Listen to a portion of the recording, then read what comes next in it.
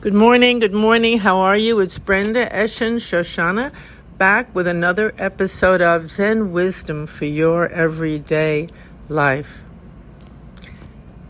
Wisdom. What is wisdom? Wow, that is a word that is so loaded. Loaded. We think we go to books, we study, we search, we go to school, we listen to others. Maybe we even listen to podcasts. We're trying to get something that we don't have. That's what we think. We're trying to get something from the outside world, the seemingly outside world. We're trying to absorb it, to digest it, to grow, to be smart, to know, where am I? What is this world? The flux, the chaos. How do I navigate my way through it in the best possible manner? That's a koan, of course. But these are questions that we all grapple with. That's the nature of our being and the nature of the world. It feels like we're kind of thrown in. It's called thrownness in the existential philosophy. We're thrown in to a situation or into a relationship or into a moment that we're amazed by. We're confused. We're bewildered. We're fascinated, maybe, or intoxicated. Many ways to react to our everyday life. And we want wisdom. We want guidance. We want it from our parents. We want it from our teachers, from our friends. And we keep looking somehow for some kind of role model or some kind of ideal figure who seems to have it. They know it, they have it, and I don't. That's the underlying subtext, the underlying theme. They have the answers and I don't. Now that is a huge, persistent illusion. It's an illusion, I promise you, because we all live that. And we try again and again to find our ideal teacher, our ideal figure, someone we can look up to, a role model, some book, some philosophy, some religion, whatever, some science. We're searching. And sometimes we find, no question, we find answers. We read something, we're thrilled. This is it. That's so exciting. We love it. We read it. We absorb it. And it's useful often. But it fades away, doesn't fill that hungry spot within our heart. It's not quite enough, or it's not quite it.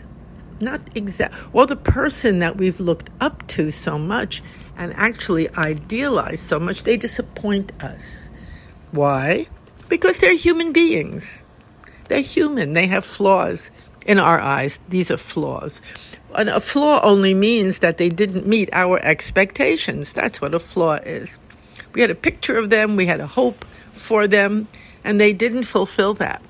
So maybe we'll judge them, we'll complain, we'll say how we've been so bitterly disappointed, or we've been so deceived. You hear that all the time. Oh my gosh, I was so betrayed or deceived. Maybe you were. That experience is real, but you were not deceived by the person. You were deceived by your own images, your own false expectations, your own inner demands that they fulfill your picture of what this ideal person looks like or should look like or must look like to make you happy. That is not wisdom. That is not the truth. It's a nubby road that we travel on and fall into many potholes on, unfortunately. You know, in certain scriptures, in the Hebrew scripture in particular, we see stories of very flawed people. And we're shocked. I used to be so shocked when I would read about this. Well, why is this in the scripture, someone like this, who might have done really negative or what seems negative or very upsetting things? Well, why are they here? And the answer finally came, oh, I see why. because their flaws are something that are in my eyes and something that I have to understand my humanity, their humanity more deeply. And because our image of perfection, our craving for some kind of idealistic perfection, is constantly rebutted, not only by the scriptures, but by life itself. Life itself, Joko, a wonderful Zen master, would say, life itself is the only teacher. I love that statement. I still dwell with it. Life itself, just as it is the only teacher. It comes and wipes away your expectations or your false beliefs. They're false because they're not grounded. They're not based in reality, in the root, in the truth of life. So we may say, well, is the truth of life that I'm going to always be disappointed and that everyone has something wrong with them? And I say, absolutely not. That's not wisdom, and that's not the truth. Go deeper. Zen practice says, go deeper. Sit more. Ada Roshi would always say, sit more. So you can see, what he meant was so you can see for yourself. Taste for yourself. Know for yourself. The wisdom you crave and you do need is right with you every moment. If you are willing, that's a very big word here, willing to receive it. We receive so much in life. We receive the morning, we receive breakfast, we receive a shower, we receive a cup of coffee. Very precious gifts for our everyday life. These are wisdom itself. When we receive it, just receive it with an open heart and open mind, grateful gratitude for the moment, for the experience. Grateful heart is wisdom.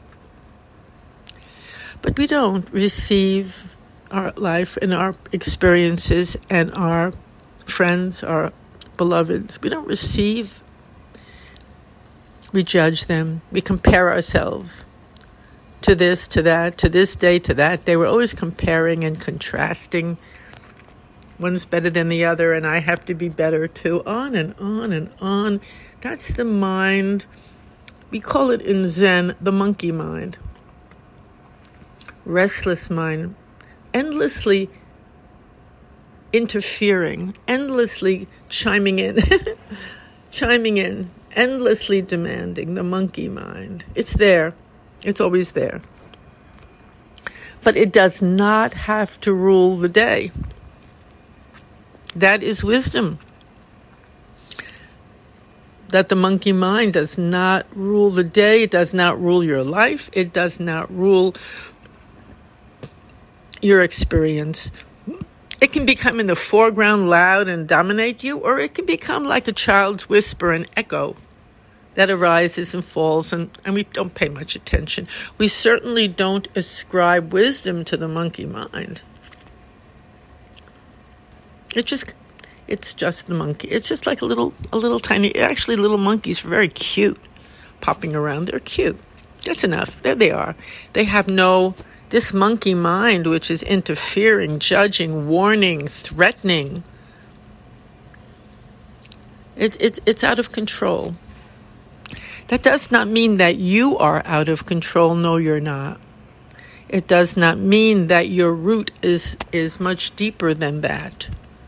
That the mind that you can access, the knowingness that you have access to, the wisdom, is way beyond that monkey mind, way beyond. And when you stop dwelling with the monkey mind, listening to it, believing it, going on the ride that it's going to take you on, when you just stop that, which is what we do in Zazen, we just stop that. Then the gates open to the vastness, to the beauty of life, to your own strength, and your inner innate knowingness That is your real wisdom, your knowingness, which is always, always within you and a part of you. Can't be taken away. It can only be blocked out by the noise, the madness, the distraction, what you pay attention to, what you allow to take over and dominate your life. It's you allowing that. It's a very big and beautiful moment when we see, oh my goodness, when the monkey mind, sometimes it just quiets down by itself. Of course, it pipes up again, but it quiets down. And then we see, oh my goodness, that's not it. That's not who I am. That's not the truth. And that's the first taste, or a taste. There are many tastes, which show us, let's sit, as Ado said, sit more. Which just means let's go deeper. Let's listen to the silence. Let's enter the gate. There's a great book of Zen koans called the Mumonkan, which is the gateless gate. That's what it translates to. Or we have in my little house here, my apartment, the gateless Zendo. No gates. I love that. Ado gave me that, the gateless Zendo. What is that? What is the gateless Zendo? What does it mean, no gates? It means no obstructions. It means we don't need a gate. Everything is open, available right here. We're not blocking anything out with a gate. We're not locking anything in. We're just sitting in the wisdom of who we are, the knowingness, the openness. As we do that, words really don't fill the bill. The monkey mind grabs onto words like a monkey would grab onto a peanut. Boom! The monkey mind wants to grab our thoughts and our feelings. It just grabs it, takes it over. But when we have somehow begun to go through the gateless gate, the monkey mind is way down the road. It's not there. Or if it's there, it's not dominating. It's not in the forefront. It's as we go further and further through the gateless gate, it's the monkey mind's power. It's even its restlessness begins to fade away. How wonderful. How beautiful. We need that now. We need to enter the gateless gate now very, very badly. This doesn't mean that we don't have boundaries in our life. Of course we have boundaries. We have to. It doesn't mean we're not also in the relative world, that we don't make appropriate distinctions when necessary. Of course we do. We must. That's also practice. That's also Zen practice. To see something just as it is. Not as we are demanding it be, or pretending it is, or imagining it is. This so-called imagination is dangerous because it's another layer of clouds that distract us, that prevent almost, if we go with it, from walking through the gateless gate and enjoying that, enjoying our time there.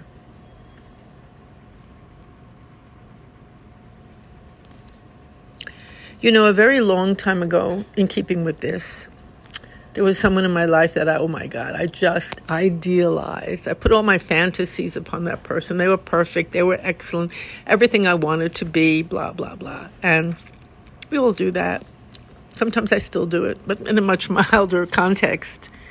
Much milder. Because when you know who you are, you don't have to do that. However, I did that very strongly. And then I found out something very distressing about that person, which was secret. And it came out, and I found out, and I was shocked and upset. And that happens to many, many of us. And I said to my dear Zen friend at the time, how in the world, I loved him so much. How could he have done this to me? And my friend said, He didn't do anything to you, and you didn't love him.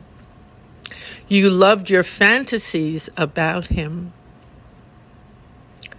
When you can see everything there is about a person and still love them, that is love. Whoa, I still remember the moment he said that. We were standing on a mountaintop together, and the wind was blowing, and I almost passed out at the power and beauty and truth of that statement. It actually was what we call a turning word for me. It turned something deeply around. And from then on, it became very important to me to understand what love really was. And you could say love or wisdom or knowingness, what life, what the gateless gate, where it was, is planted in love and deepens our love as we walk through it. These words are just words, and they're interchangeable. That love and that knowingness and that, we call it also karuna, great compassion. It's more than compassion. It's a real feeling of oneness with all in all of their various manifestations. Not a rejection, not discarding anything, not comparing yourself with anyone. Just one, just love, or just present is maybe the best way of putting it. Just fully present to whatever arises and to whatever then moves on. So it was wonderful talking to you today. I see our time is coming to an end for today. Thank you very, very, very much for listening. And thank you so much for your many emails this week. We have so many, and I appreciate them. I enjoy them. And I would love to hear, if you feel like writing to me, my email is topspeaker@yahoo.com. The URL for the podcast is www.zenwisdomtoday. And I wish you all a very beautiful day. Bye-bye.